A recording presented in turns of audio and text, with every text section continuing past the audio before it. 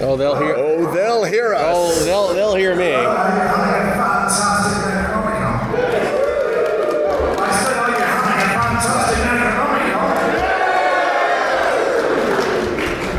Good. Hello and welcome Thank you. to the 3:30 panel on called Everyone Dies or Goes Insane. Survival and Consequences in Horror Gaming. If this is not the panel you are looking for, the door is there. Okay. Or the window is there if you take the title seriously. Yet being the operative word. I'm Mike Mason. I look after the Call of Cthulhu line of Chaosium. I'll be your moderator today. And joining me on the panel, starting at my extreme right, is... I'm Oscar Rios of Golden Goblin Press. I am an author and publisher of cosmic horror, RPG material and fiction. I'm Kenneth Hite. I'm a full-time game designer, most relevantly to this crowd, Trail of Cthulhu and Fall of Delta Green, most relevantly to this panel topic, GURPS Horror 4th Edition, which was built on the skeleton of Nightmares of Mine, which was my systemless horror book for Iron Crown, in which I attempted to boil down what at that time was a mere 15 years of running horror into wisdom, and those years have added up, and stop doing math. As Lovecraft told you, it's bad for you. I am Lynn Hardy. I am the associate editor for the Call of Cthulhu line with Rog at Chaosium. I'm Cameron Mossbarger. I run a small company called From the Dreamland. We develop alternate reality games based on Lovecraft themes. Our goal is basically to take the horror off the tabletop and books and inject it into your real life. There you are. So, okay. I've got a question to pose to the panel. Please answer it in any order you desire. I would like to ask, do horror games deserve their reputation for killing off player characters? Because the title of this is Everyone Dies and Goes Insane, which is often a phrase attributed on the internet to games like Call of Cthulhu. You know, oh, why bother playing it? Everyone just dies and goes insane. Is that a fair representation, I ask you? Oscar, do you want to kick it off? I think it is true and it is not true. I think it's good that it's out there because people come to Call of Cthulhu like big game hunters. Everybody starts off playing, power spiral games like D&D where your characters are getting stronger and stronger and stronger. And then you grow up and you come to something like Call of Cthulhu where your characters are usually getting weaker and weaker and weaker every time you play. That same bullet that can kill you at your first game can kill you at your 10th game. So it's good that it's out there so people take the game seriously.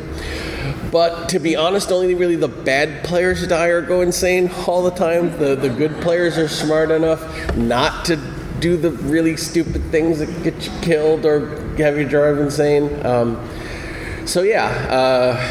I'd say it's as true and as false as it equal measures. I was right with Oscar because he's absolutely right that it is both true and false, and it is, frankly, to my mind, good that lie exists. It's a noble lie, CF Plato, because what it gives you is permission to stop turtling up and trying for the power fantasy and power gaming and doing all the things that annoy players and GMs in all the other games. Because if you come to a game that says of Cthulhu on the front, you are signing a social compact that says, I agree to be vulnerable, I agree to be weak, I agree to die, I agree to go insane, I agree to turn over some measure of necessary agency to the world, to the other players, to the monsters, to the game master. And by signing that social contract, you make gameplay better for everyone, and you make horror gameplay specifically possible. Because without signing that social contract, you can't have horror games. You can only have dark adventure gaming, which is also fun, and we've all done it, often while pretending we were playing a horror game. But if you want to actually experience horror gaming, you have to be vulnerable, and to make yourself vulnerable, you have to begin by saying, my character can die. It is not an extension of my personality. It is a scrim that I'm wearing for the purposes of play. And then Oscar ruined it by saying only the bad players die, which is not true in my own personal experience. I have had the great joy, and in fact, many of the best deaths come from superb players who simply, the dice go against them, and they were standing too near the artifact when their friend, the not perhaps as concerned player, detonated it. That kind of situation. They were the ones who rolled the 1 on the lethality die in Fall of Delta Green when a different player than the first player in this example. The dice assassinate you. The dice assassinate you. Drove into the Deep One's time projector with a car and set off a potentially lethal wave of chronal energy. And someone had to roll the 1, and it was, in fact, the literal best player at my Wednesday table, my Fall of Delta Green player. And it was magnificent that happened for a lot of reasons, which I won't get into. But I would say that the permission that it grants you and the play that it opens up, even if it's a straight-up lie, it is 1,000,000% worth telling. I think as well it sort of depends on what genre of horror you're playing as well. So if you've got survival horror, Alien, let's face it, you know, pretty much everybody is going to die in the end. Final girl. The whole thing is that most people will. But it's nice to have a survivor to go and tell all the terrible stories of exactly what happens. So yes, it's a useful lie, as Oscar and Pen have said, but not always true. Yeah, I agree with that. It is a nice, useful lie. It's nice for players to come in and realize they're squishy. I always find great joy in D&D players starting a Call of Cthulhu game. You see their eyes get wide because they're so used to running at the monster, and just have an entire table of ex-D&D players just disappear. It gives players a lesson to learn, and in my opinion, it adds a lot more strategy to the game. Instead of other games where it's run at the monster, fight, you're super overpowered, there's no real risk. Whereas this makes people have to actually come up with a plan in order to avoid dying. And I think that's what makes horror games so unique, is the fact that I don't want to say that D&D players don't have an intellectualism to play the game, but I think it requires a lot more intelligence than a lot of other tabletop games. Because you have to plan, you have to understand what you're going into. You can't just come in guns a-blazing. So I think it is, even if it's a lie, I agree with you guys, it's an important lie to have in the game. It gives an expectation. I'd like to add a veneer of historical truth to this as well, in terms of the perception. And my answer is in 2 parts, so I will be brief. Firstly, early Cthulhu games, particularly Call of Cthulhu being the first one. Early scenarios, if you look at them now, and we can go and buy a box set of the second edition. You will note they are a mixed bag, and being completely fair, is they are a mixed bag. Some are absolutely fantastic and that remain so to this day. Others maybe less so, or have matured less well. And when they were being written, there was a template for role-playing games called D&D, which involved going around the dungeon and fighting things. And that template carried over certainly to some early Call of Cthulhu narratives that were fights. That it was literally haunted house, look around, have a fight, because you've got a bunch of PCs with a stick against three attack per round ghouls, and there's 20 of them. And so, the perception may have started there, and I think that's entirely valid. I think, obviously, times have changed and the game has matured and developed over time, and I think, what everyone is saying here is very valid in today's game. The other added bit of history I would like to add in is a lot of people who come to Cthulhu who only try it once or twice and maybe come away with this perception, do it at a convention game. And the context of your game makes all the difference. Because con games do tend to end in mass destruction, insanity, and death because it's fun. And just to kind of codify that very briefly is the games you're talking about, you know, if you're a veteran Call of Cthulhu player, trailer, whatever version of Cthulhu is your heart's desire, the games you talk about in 10 years' time, or the games you talk about from 10 years' time, are the games where you all died and went horribly insane. I do. When we first played Masks, we all died because we found a glowing rock and thought it'd be really cool if we stole that particle, because clearly it's magical. And we all died of radiation poisoning. But that's the story we tell 20 years later because it's fun and it's a memorable thing. But that's my 2 minutes worth on that. But I'd now like to ask, so Character Death, it's a product of a horror game, because without character death, where is the horror? Is one potential question. Is that true? And secondly, if that is the case, what can we do in a horror game to mitigate character death? Either embracing it in terms of how we run and write the games, or in terms of how do we dial it back while keeping the tension and the horror without necessarily killing every character every 5 minutes in the game because it's a horror game. What do you say? I've found a lot of times when it comes to trying to keep characters alive, in a horror game, it is something with main characters or player characters having to tailor character sheets sometimes a bit, and I found that a really well-developed NPC being murdered in front of the players can enact a lot more horror and fear than their actual character dying. Because if their characters keep dying through a long campaign, like Masking the Heart of Lotad, it then just becomes frustrating. And then keeping them alive, also sometimes it's hard for the keeper, but you've got a screen in front of you. You can just cheat. You can just go, hey, no, that cultist rolled a 1. You can totally make it as, everybody starts to die. So you can still keep the players alive and still have the horror with it. You don't have to kill everybody, in my opinion, to have that fear in the game. My mind just went a complete blank there. I was too busy paying attention. Rules and things. Yes, of course, you do. We have rule books. There are useful frameworks in there to help you get round this. Obviously, in Call of Cthulhu, we have things like luck. So if things go wrong, players, under most circumstances, have the option to spend luck to turn those slightly iffy rolls into less iffy rolls. As Cameron said, you might want to fudge it if you use a screen. If you don't use a screen, that's slightly more difficult.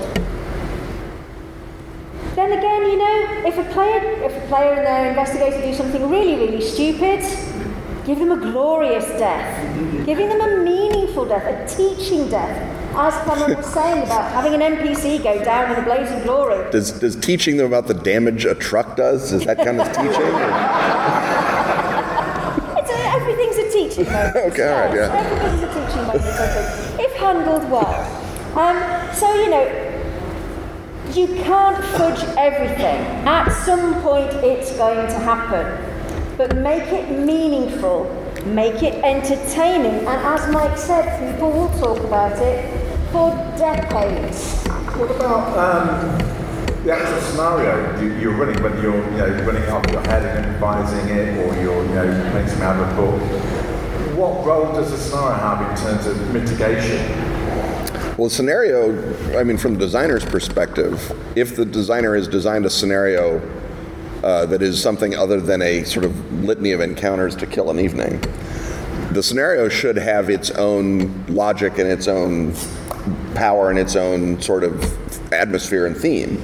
And there are scenarios that are intended to be, even within the same game, even within Call of Cthulhu, there are Cthulhu scenarios that are intended to be sort of more subtle or messed up or touristy scenarios where you see something awful, but you're going to live and be a shattered person maybe, or a wiser person according to your teaching theory afterwards. And there are scenarios that are just straight up ghoul fights, as you say, and those are intended to create a sort of an alien zombie survival horror vibe.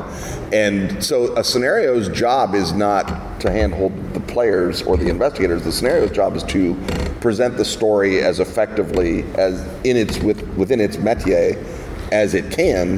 The GM is the intermediary, the keeper is the intermediary between the scenario and the system and the players.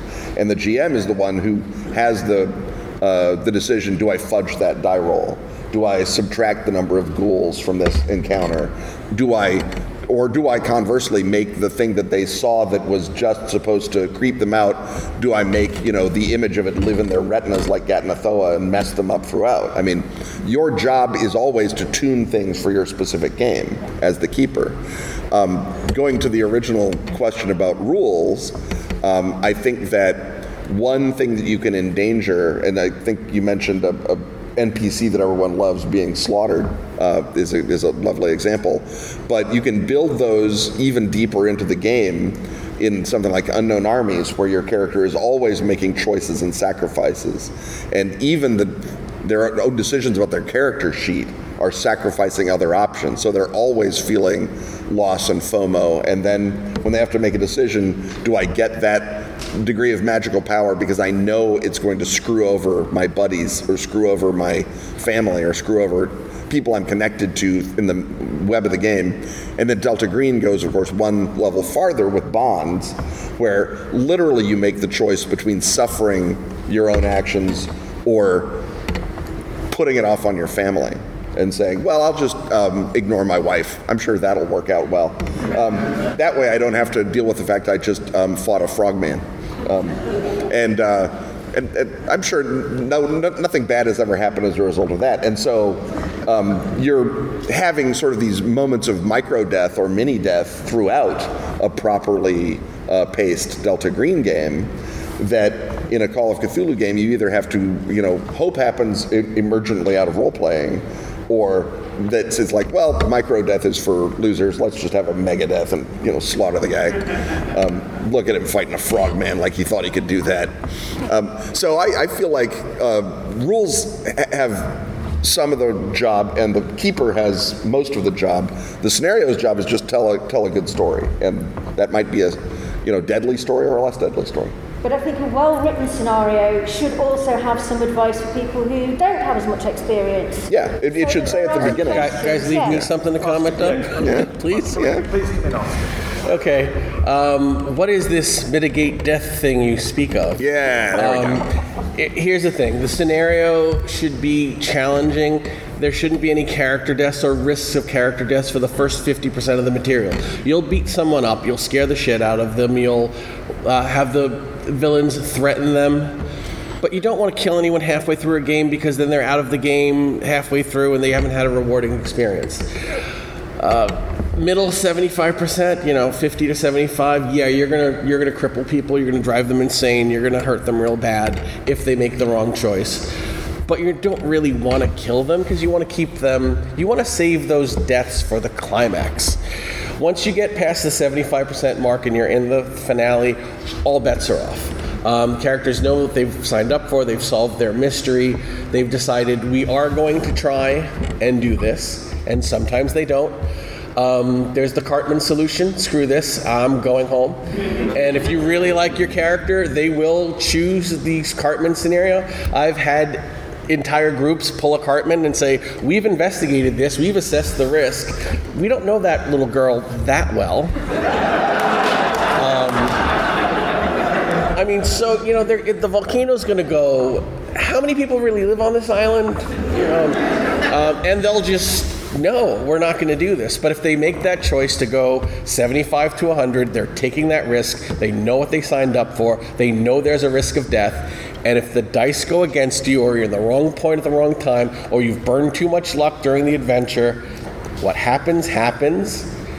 And as long as the death is glorious and meaningful, and perhaps that death is the deciding factor of the game, if it's a self-sacrifice, and it's memorable, then nobody cares. Everybody loves that story of the time they died, as long as it was, as you said, a good death.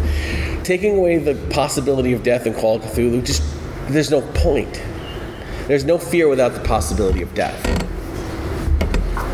Okay, which begs the question, therefore then, is death the only horror in any of these games? Can we not find horror elsewhere without having to resort to just killing off characters? Well, there's way worse things than death. Okay, let's talk about it then. Tell me what could we do? If we don't want to, risk, because at the end of the day, okay, you can punch the dice roll, that's cool. But if you don't want to do that, let's say you open roll, you don't use a screen.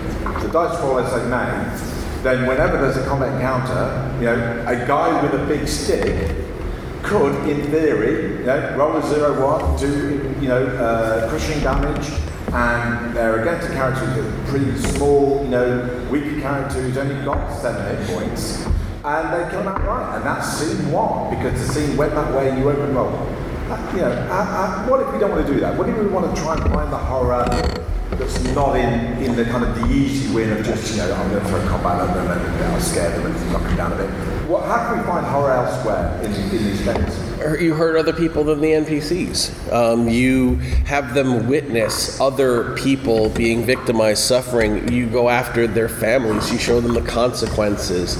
There's emotional damage. There's other connections. There's plenty of horror that doesn't involve death, capture, torture, and even in a Cartman situation where you decide it's too risky, we're not going to do that, then the consequences of that inaction is its own form of horror.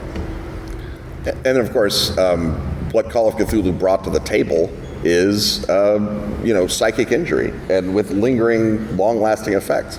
I mean, you could go through plenty of Call of Cthulhu scenarios back in the day and never even have a combat and still walk out as scarred and wounded and blown up as if you'd gone through one, because you've seen and done things that you can't unsee and undo. Even with, sanity recovery as a possibility, it's still, injurious, and it's still memorable. And again, it comes down to the, scenario to have described the thing well and the keeper to have run it well. But that threat of, knowledge, put bluntly, is the threat that Call of Cthulhu did and does better than any other game. And by presenting that sort of injury as real, as mechanically salient, it causes you to say, my character came into this adventure with 72 SAN, and he came out of this adventure with 61 SAN. That doesn't sound like a good trend line. And that, even though it's literally just marks on a page, and maybe you don't have a permanent insanity, so you don't have a forcible role-playing trigger, you still felt that. You felt that loss. And that sort of trauma then is the sort of thing that a experienced keeper, or even a mid-experienced keeper, or even me in 1981, can learn to lean on. And the old bad guy in the movie puts his thumb in your bullet hole. You as the keeper should be putting your thumb in their psychic bullet hole every time they walk through a door. And that is the job of someone when presented with the miracle that is Sandy's sanity design. That ability to do damage on an entirely different plane of existence is the great thing about of Cthulhu gaming, and taking it away, really does leave it down to up guy with a stick, up 9 ghouls, up whatever. Then you might as well be playing D&D because the monsters are cooler. Lynn, just to kind of change the question slightly, you've mentioned very briefly about scenario design in terms of, you can have a combat, you can have, what about, in terms of options, in terms of, when you're putting a scenario together, let's just say you're writing the scenario, and there's a potential, there's a bunch of ghouls or demons in the scenario, to give us some ideas of how you would present the options, or what options you would kind of come think about in terms of presenting that. So the first option is, does this encounter have to happen? Is there a way around it? Because, are your investigators a bunch of academics who've accidentally wandered into the wrong place, as academics have a habit of doing? Are they in way over their heads? Is there a way that they can use their smarts to get round this? Is there another way, another path? Do you have a mix of academics and gun bunnies? Is there a way that the academics could be helping the gun bunnies? How do you scale the number, the threat? If you play the pulp, it's all bets are off, basically, isn't it, really? How do you scale that to a party that can handle themselves and take care of themselves and actually deal with a physical threat like that? So it's always thinking about who are my players, who are their investigators, what do they enjoy, how can I scale this so that, as Oscar said, the threat is there, but it's not instant death the moment they walk through that door into that nest of ghouls. Okay, so to kind of, unless you wanted to add in, I want to divert the question slightly, just to kind of extend the question a little bit. Okay, let's just go to the source material, Lovecraft stories, because they're all full of, individual investigators having hand-to-hand combat with deep ones, aren't they? Are there any fights in Lovecraft other than New King, Devil's Reef, and there's not many, are there? If there are, there's a few, but there's not many. But they're off screen. They're off screen, yeah. And we're, all these games, not just Call of Duty, they take inspiration from a lot of these stories and the other stories, Lovecraft's contemporaries and those who came later. And the combat isn't a central tenet in these stories. So why are we focused on combat all the time? Why and so, what can we learn from these stories that we can incorporate into gaming? Is I guess my question.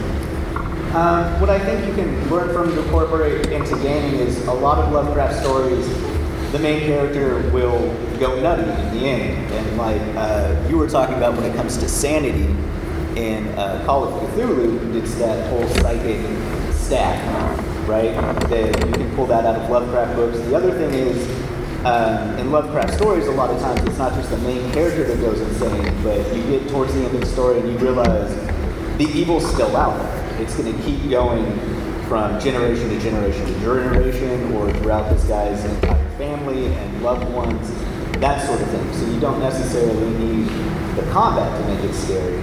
It's the effect on the player or like the character in the book and how that's then almost undefeatable in a way, and is just going to affect generations later on in this guy's family. So like with Delta Green and Bonds, you're not just affecting one person, you're affecting an entire family or friend or pet. Sometimes I've played games, and the effect you have on that attachment a lot of times can be horrifying to these players, because as the keeper, if they're affecting these bonds, you then get control and get to make that person wander off or commit suicide because they lose it. And I think that's really what you can take from Lovecraft stories of the gaming, is the idea that it doesn't need to be combat, it's the effect on not just the player or the character of the story, but everybody else, because there's no end. These monsters have been there since the beginning, or books have been there since the beginning. They're going to be there after all of these people are gone. Oscar, do you want to go in on that? Yeah, it's an interesting, one of my games this weekend. Just because the players decide they're not up for the combat doesn't mean the villains are okay with the combat ending. We had one situation where the players they'd investigated everything, and the big bad, or the person they suspected of the big bad, sent them a note and said, "This has gone on long enough, we need to have a sit down, come and see me." And they were scared pissless. They knew that this is the guy that, hey, he hasn't aged in like 60 years, so they knew this is not somebody we want to mess with. But he said, you're poking into business, we need to talk.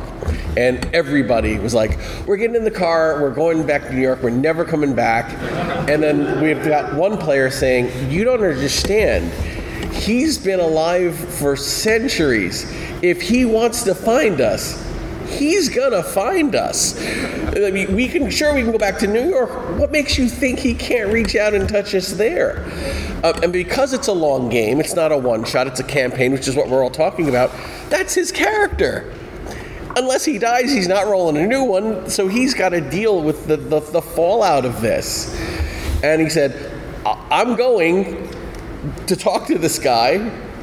Yes, I'm scared. Yes, I could die, but we need to resolve this, because I'd rather resolve it on on terms that he agrees with than we pissing him off and he just decides he's going to come after us. You guys can leave, but I'm going to stay. And they were like, okay, we'll go with you. And it turned out okay. But again, just because they're ready to walk away doesn't mean the villains are going to let them walk away. Can I add? Then Kev. Yeah. I think what you need to look at when we're doing this whole, are we going psychological, are we going combat, is what type of story are you trying to tell? And if you're going for a psychological, creepy, encroaching horror, then combat isn't necessarily a useful part of it. But if you want to do survival horror, then yes, at some point it's going to come in. So again, it's just thinking about the types of stories you want to tell, thinking about your players and what they enjoy, and just making sure that you're trying to tailor what you're doing to that, so everyone's having as much fun as possible. Ken, what can the fiction teach us? Well, I mean, the fiction also teaches us that there's no reason that your game is the story of Danforth and Dyer. Your story could be the story of Lake and Gedney, the poor bastards that got eviscerated by the resurrected elder things, and then, probably ran into the Shoggoths as they were running away. I mean, your party could be the two poor jerks that the narrator of Lurking Fear says, let's go investigate the Martens mansion together. Your party could be the night watchman outside Miskatonic University when Wilbur Whiteley came by looking to steal the Necronomicon. The fact that Lovecraft's weedy neurasthenic narrators don't get into fights does not mean fights do not happen in Lovecraft. They happen a great deal in Lovecraft. They just happen to the people who died to establish the danger. And the thing is that what is better drama? Being the folklorist who shows up at the cabin, or being the guy in the cabin who is besieged by aliens? That one of those is a better story to play. And if you are George Akeley in his cabin, with the Migo flying around, your dogs are the only thing keeping them at bay, maybe the phase of the moon. You have no idea what's going on. You're writing to your idiot friend at Miskatonic, trying to get him to take you seriously. You're desperately trying to record things so that there's proof, which will immediately be stolen by your idiot friend being sloppy. It's a terrific story. It's just the story that Lovecraft draws in the background, because for him it's the story of someone seeing the outside and collapsing as a result of it. But even Akeley, he has to run away. If he'd stayed there in the cabin, he would have been brain cylindered, right? So Olmsted, the greatest action hero in Lovecraftian literature, did nothing but run. But he ran really well. He ran super well. He didn't do nothing but run. First of all, he had a spare lock in his luggage, which he put on his hotel room. Which, how many of you have ever even thought of doing that? I mean, say what you want. Robert Olmsted apparently had some stuff happen to him in some earlier trips that we don't know about. And he thinks of the railway. I mean, he's really good at investigating, and the fact that he was cursed by his blood is just the way the world works. So there's, Richard Upton Pickman had a revolver. It worked for a while, and then it didn't. All the combat in Lovecraft is pretty much implicit, but it's absolutely part of the world. Lovecraft does not exist in a bloodless world.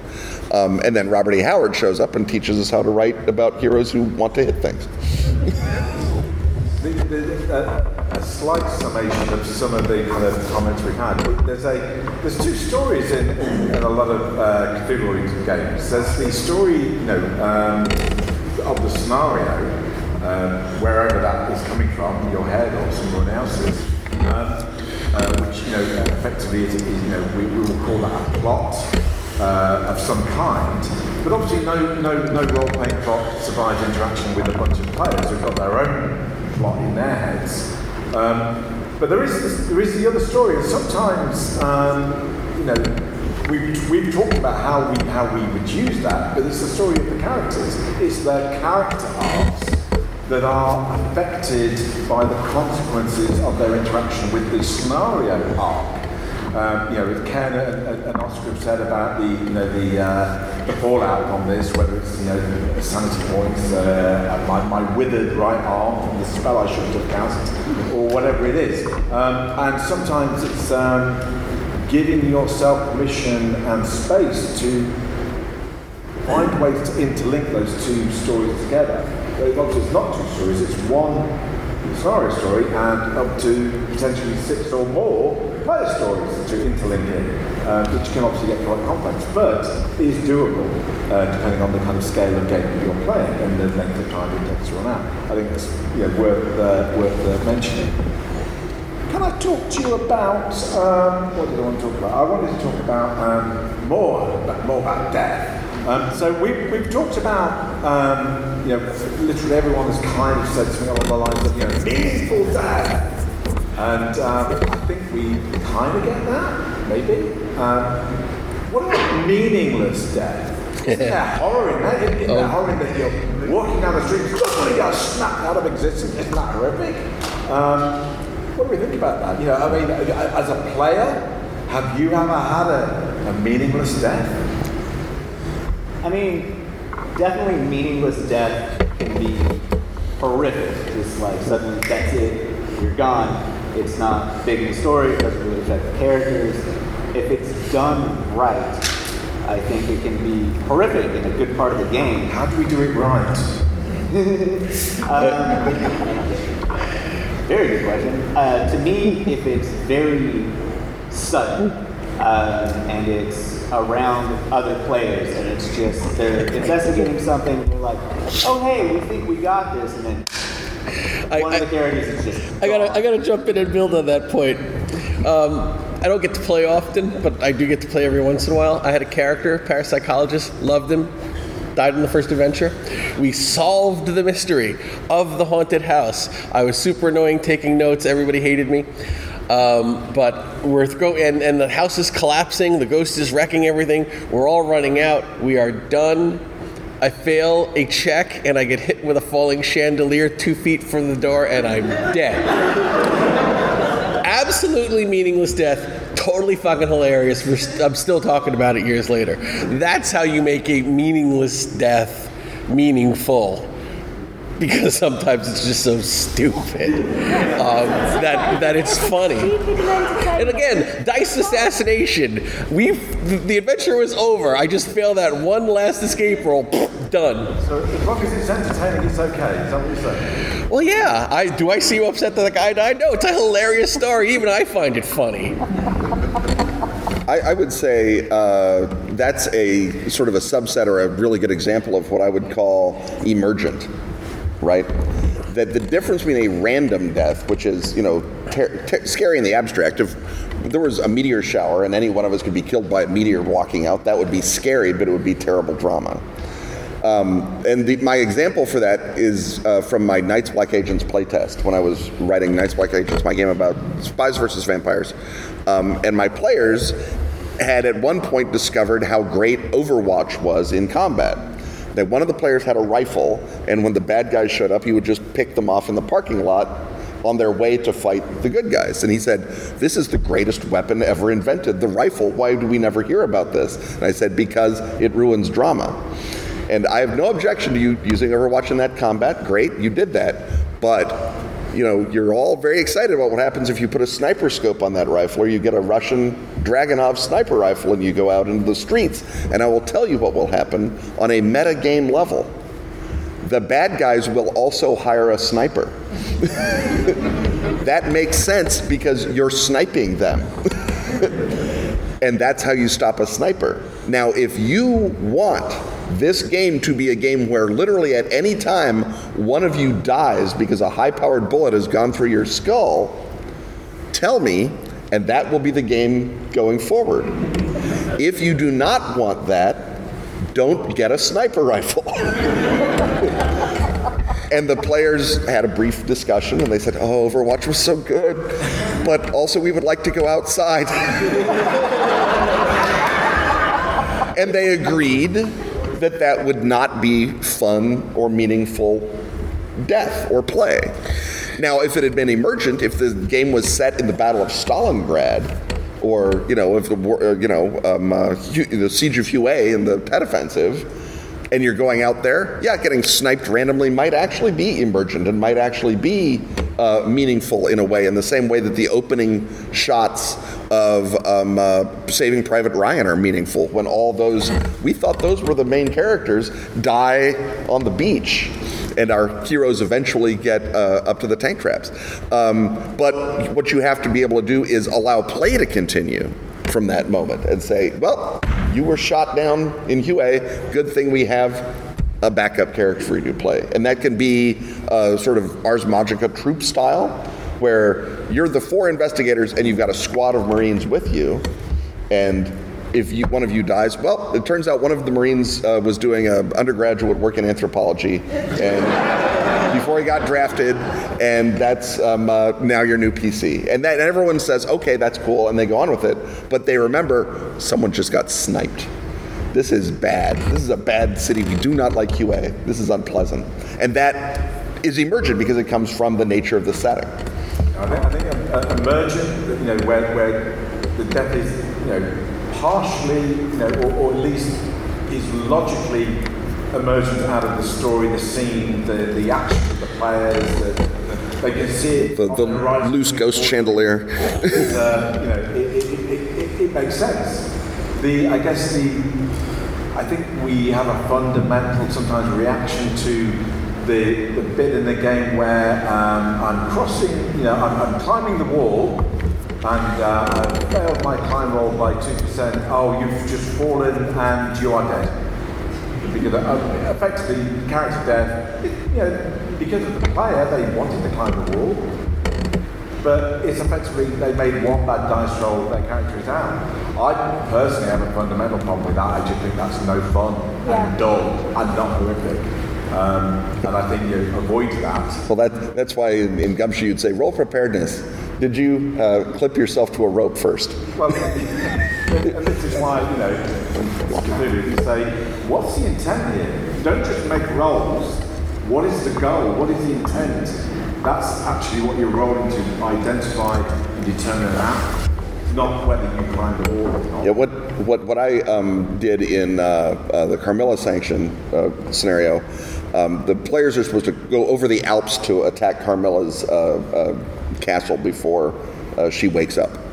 And going over the Alps is very hard in the spring. There's crevasses and the whole Eiger Sanction fun. And so when you fail a climb roll or whatever, you present to the players, did you lose time or hit points? Because of course, if you attack Carmilla at night, well, you are fucked. But if you broke your leg in the crevasse, you are also fucked, but colder. So they get to choose the form of the destructor, and that provides meaning. The Alp is not just scenery.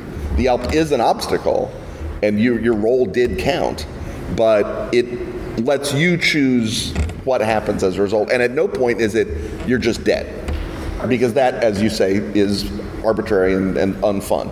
Yeah, and I think that touches on one little point, and then I'm going to open this question. And the point being, whilst the GM keeper, who says your name choice here, while technically they are in control of everything, it isn't purely their game, as we all know. It's a shared collaborative experience, and the players have an investment and a role in the game as well.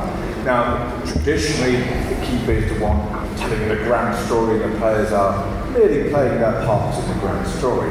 Clearly, we've advanced, and we understand the story is shared ownership. And so, using Ken's example, asking the player about, well, what is the consequence? Maybe you're guiding them, as you say, giving them a choice of time or injury or whatever it may be, but actually getting the player to feel the agency in that and help them to define their personal character story within that context can obviously be quite a good thing, because obviously it does get more player buy-in and integration into the story. So, worth just saying that, Noel. But let's, there's only so many questions on death I can think of, so let's see what you can think of. Please raise your hand, and front row there. I was wondering Lovecraft's literature, what is a way that you've had an unexpected creative scenario where the players were making a decision that you knew was wrong? And in my head I went to, well, wouldn't it be really funny if they were about to rush in and you're like, okay, yes, you rush in, and now as Lovecraftian you've fainted and you come to and now it's dark out, and so have you had any kind of scenarios like that where you saw that they were going down the wrong path and were able to help them avert it creatively? Cameron, do you want to comment on that? Yeah, it happens all the time. You cannot control what a player does necessarily. Like, as a keeper, GM, whatever, you just kind of have to roll with it and hopefully get them either to have a consequence that's not going to, wipe a party or something like that, or like you said, lose time, something like that, and then try to get them back on track. I use what I call the illusion of freedom, right? Like, the player thinks he has all of this choice in the game, when in reality, as the keeper, it's, you're running into an illusion. It's like, oh, hey, I can go do this because I can do whatever I want, and you give them you don't necessarily have to kill them, but you have to give them a little bit of consequence. When I run alternate reality games for the company, I can't kill players. Like, they're playing themselves and they've paid money to play this game. I can't just be like, oh, thank you for your money. 3 days into the game, you don't get to play anymore. Like, everybody would hate me and nobody would ever play them. And so we have to be able to give them an illusion of choice, a sandbox with walls, and just roll with what they do, but still find a way to kind of bring them back in to the whole thing. And I think with players that just kind of go off the wall, giving them a little bit of consequence but not killing them can kind of divert them back to where, technically they're supposed to be. And I mean, in the example that you said, what you could do is, they go through the doors, see the ghouls pass out. The ghouls are about to have a really big party. So they're not going to eat them now. They're going to capture them and take them somewhere to prepare them for the feast. So there's consequences. Now they've got to escape. So yes, it might just slightly divert things, but it's keeping the story going so that you can kind of bring them in on a diversion. They've just got a little bit of extra fun to have first. You really want to worry the players. Have them, faint or whatever, it gets back. They know the ghouls have got them. Then have the players wake up and the ghouls have gone. Why did they leave us? What did we do wrong? Why did they leave us? Why do I smell like I'm marinating? There was a question at the back. Yeah. Yeah, this is a question for Cameron, and you've addressed this a little bit about your alternate reality games and how you can't kill people because they're playing themselves, and presumably you can't also make them go insane. But how do you make the stakes high for them? How do you make it like a horror experience? So we raise the stakes by one, the player has to make choices, and they're not always good choices. Like, you're choosing between sometimes one villain and another who you're going to support. And then the other way we do it is essentially through stalking the player, I guess is the best way that we can put it. Like, we try to personalize the game to each player, so we will scan through your Instagram, Facebook. If you have an old Google Plus account, we will find that and go through it in order to find your favorite bar that we find out you go to every Thursday. And you'll get a phone call from our serial killer or whatnot going, how are you enjoying that cocktail this evening? And so that's how we up the horror without having to kill a character. Is just the pure fear of interfering in your everyday life and essentially trying to know you better than you know yourself is basically what we do. And I guess that players have to sign some sort of waiver. So many waivers. There are a lot of contracts that we sign where we talk about what we do with your information. Like, we never keep it after the game. We never use it for promotional stuff or anything like that. It's in the game and everything's deleted. We have a safe word for every game because we are interfering with your real life. I've just got this vision of, Thursday night, sitting at home drinking the cocktail. Things happen. Text, stop. Exactly, yeah. it's like, no, I'm done. But yeah, it'll just be like somebody on the phone will be freaking them out, and they'll just be like, pumpernickel, and it's like, all right. And then we immediately shut off the game for you, and we'll actually send you out like an email and be like, hey, are you okay? Do you have somebody that you can call to talk to?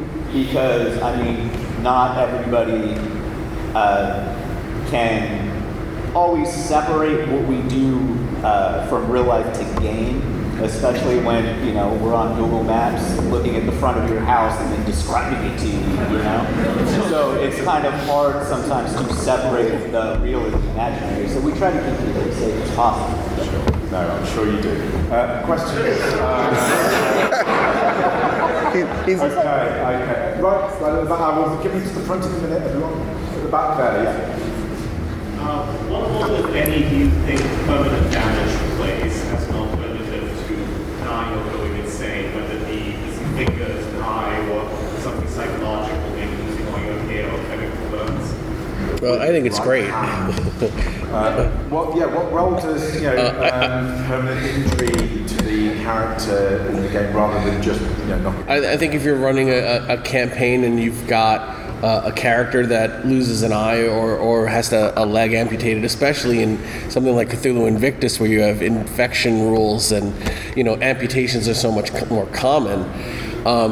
I think that player is going to wear that. He's going to lose that 20 points of dex with pride, and he's going to carry that character on. I had somebody bring their own character yesterday that he emailed, "Can I play my own guy?" I'm like, "Sure."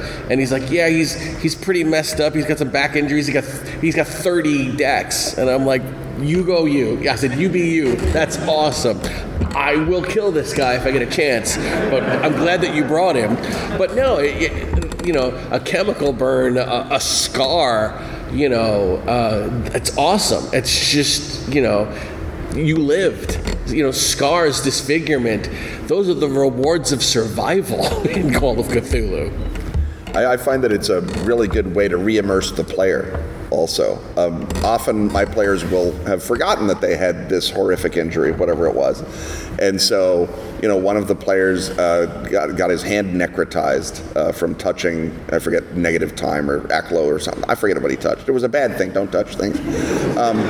In my Fall of Delta Green game, and so he's having a meeting with his boss at the Library of Congress about all the unexplained absences and thefts at his job. And he says, "Well, I'm just going to sort of put my hand on his shoulder and, connect with him." And I said, "You mean your dead necrotized hand? It's in a black glove?" And the player says, "Oh, yeah." And that is actually an option we've built into the forthcoming Rivers of London game, is that if you suffer a mortal wound, that is something that you can take is a permanent disfigurement as a reflection of how seriously hurt you were. There you go. That's a bit of an exclusive. Okay, questions. Okay, the back in the middle. So I'm working off of safety words that you were talking about. In games with the proliferation of things like X cards and lines and veils and everything, how do you work that in with the horror aspect? Especially since a lot of horror games also play off kind of the personal emotions that a lot of people have in the game. So how do you either still push those lines while having those in order, or how do you kind of work with it when someone plays that and you now have to either completely kind of revert what you were going to be doing? Would it be fair if I rephrase your question? Of course. Do gaming safety tools potentially, can they help the horror or detract from the horror? Is that perfect? Yeah. Lynn, do you want to pick on that one? I think they can help it, because the whole point is this is a game. You are not trying to deliberately terrify and traumatize your players. You are... But Cameron's players all signed a waiver, so that's different. Exactly. They signed up for it. They know what they were letting themselves into. They went into it with open eyes, and they have consented to that. That is the point. It's consent. And this is something you have to think about carefully with gaming. If you watch a horror film, you read a horror novel, it's a passive consumption. You can stop, you can put it down, you can walk away. In a gaming situation, that's active consumption. There is all sorts of peer pressure at that table that will keep you there in situations that you might not want to be in, which is why I think safety tools are really useful and really helpful, because it means that people can experience horror safely, with consent, and in a way that means that they will want to come back. You're not genuinely frightening them, upsetting them, traumatizing them, so that they walk away with a really bad impression, having had a terrible experience, and never want to engage with that again. Because that's the last thing you want to happen at your table. Can I add? At Golden Goblin Quest, we really believe very heavily in the content warning at the beginning of scenarios. If you don't know what demons people are walking around with in their past, if you're going to be doing something horrific in-game, if that horrific in-game thing is something that person experienced in their real life at some point, it could be seriously traumatic and unintentionally very cruel. I think it's a game master's responsibility to know the material he's presenting, to know his players, or at least to, maybe it's a little bit of a spoiler and says, hey, this deals with X, Y, and Z, and one of the players go, I'm out. I don't think this is the right game for me, and that's absolutely fine. And I've done that at cons. I said, one person said, I want to play this character, and I know that this character's got something, and I said, read this background and let me know if you're still okay with it. And sometimes they'll be like, okay, and sometimes they'll be like, I think I should play someone else, or I don't think this is the game for me, and that is fine. That's part of the beautiful contract between a game master and his players. You were here to have fun, but you also have to protect people. Yeah, I think that's really important. Like when we run our stuff, there is a lot of times a content warning, right? Because, as much as I'm trying to scare you, I don't want to pick up the phone call and hearing you crying on the other end, right? Because I've touched on some trauma that you had, Like we don't want to do that to you. It's not fair to you, it's not fun, you're not going to come back, and you're just not going to have a good time, and you're going to hate us, essentially. And so we, like Oscar said, that if you're doing certain types of scenarios that, like, on extreme sense might touch on PTSD, or even rape, or, non-consensual anything, it's important for a player to know child abuse right up front. Child abuse is a huge one. You don't know what people have been through. Sure. Yeah, I think we all agree that safety tools are good, and that they vastly expand the audience for horror gaming, and I think that from our perspective is a great thing. Now, they're harder. But it's probably harder to run a roller coaster if you have all those stupid inspections. Is the roller coaster scarier if you know there were no inspections? Probably. Is a roller coaster worth a lot of death and mutilation? Absolutely not. Okay, so we are pretty much on time. I'm going to do one more question. I'm going to look around. Put your hands up if you want to ask a question. I will do the interesting question monitor. It's going to be you. Oh, okay, cool. So my question is, what does just your hot take on surviving but failing to actually properly complete the adventure look like? Okay, you survived, but you didn't complete the adventure, whatever that may mean. A quick, one-line answer from everyone. Go, Oscar. I'm just going to do the way there. I've had it more than once happen. I've had one person say, "This is ridiculous. I'm leaving." All the other players go. All the other players die, or he's picking them up at the hospital. The ones who did, like the one or two survivors. The campaign goes on. Maybe he's "I told you so." Maybe I shouldn't have left. Maybe it would have been different. The emotional fallout after that is glorious in a long-term campaign. Thank you once again. Ken? Not finishing means something's still there. It's the, classic question mark at the end of the Blob. It's the hand coming up out of the grave at the end of Return of the Living Dead. You didn't finish, dumbass. You didn't stake Dracula. What do you think is going to happen? You're going to see Return, and now he knows your name because you came and pestered him in his castle. It's like you're immortal guy. He's like, well, I have people for this, and now you're on the list. Thanks, Ken. Lynn? That's exactly it. Bad guys have their own agenda. They're not just going to stop because the investigators went, time to go home. So yes, consequences. They're still going to have their machinations, their plans, everything going ahead. To be continued. Exactly. Cameron? Yeah, to me, failure can be just as scary as succeeding. Like, it's, hey, great guys, you didn't make it. The world's host, good for you. It's just because you decided to go home, everybody's dead. Like, that can still be just as frightening as actually seeing the monster. And also will make all of your players kind of go, oh.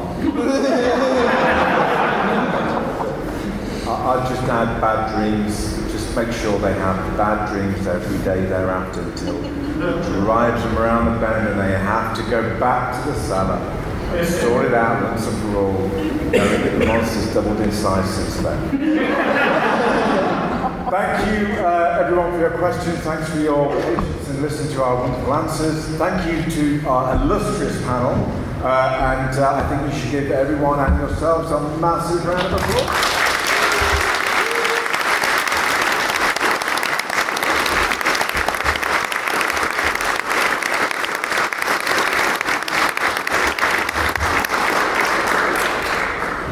Hours left of all that remains of Necronomicon 2022. Make the most of it.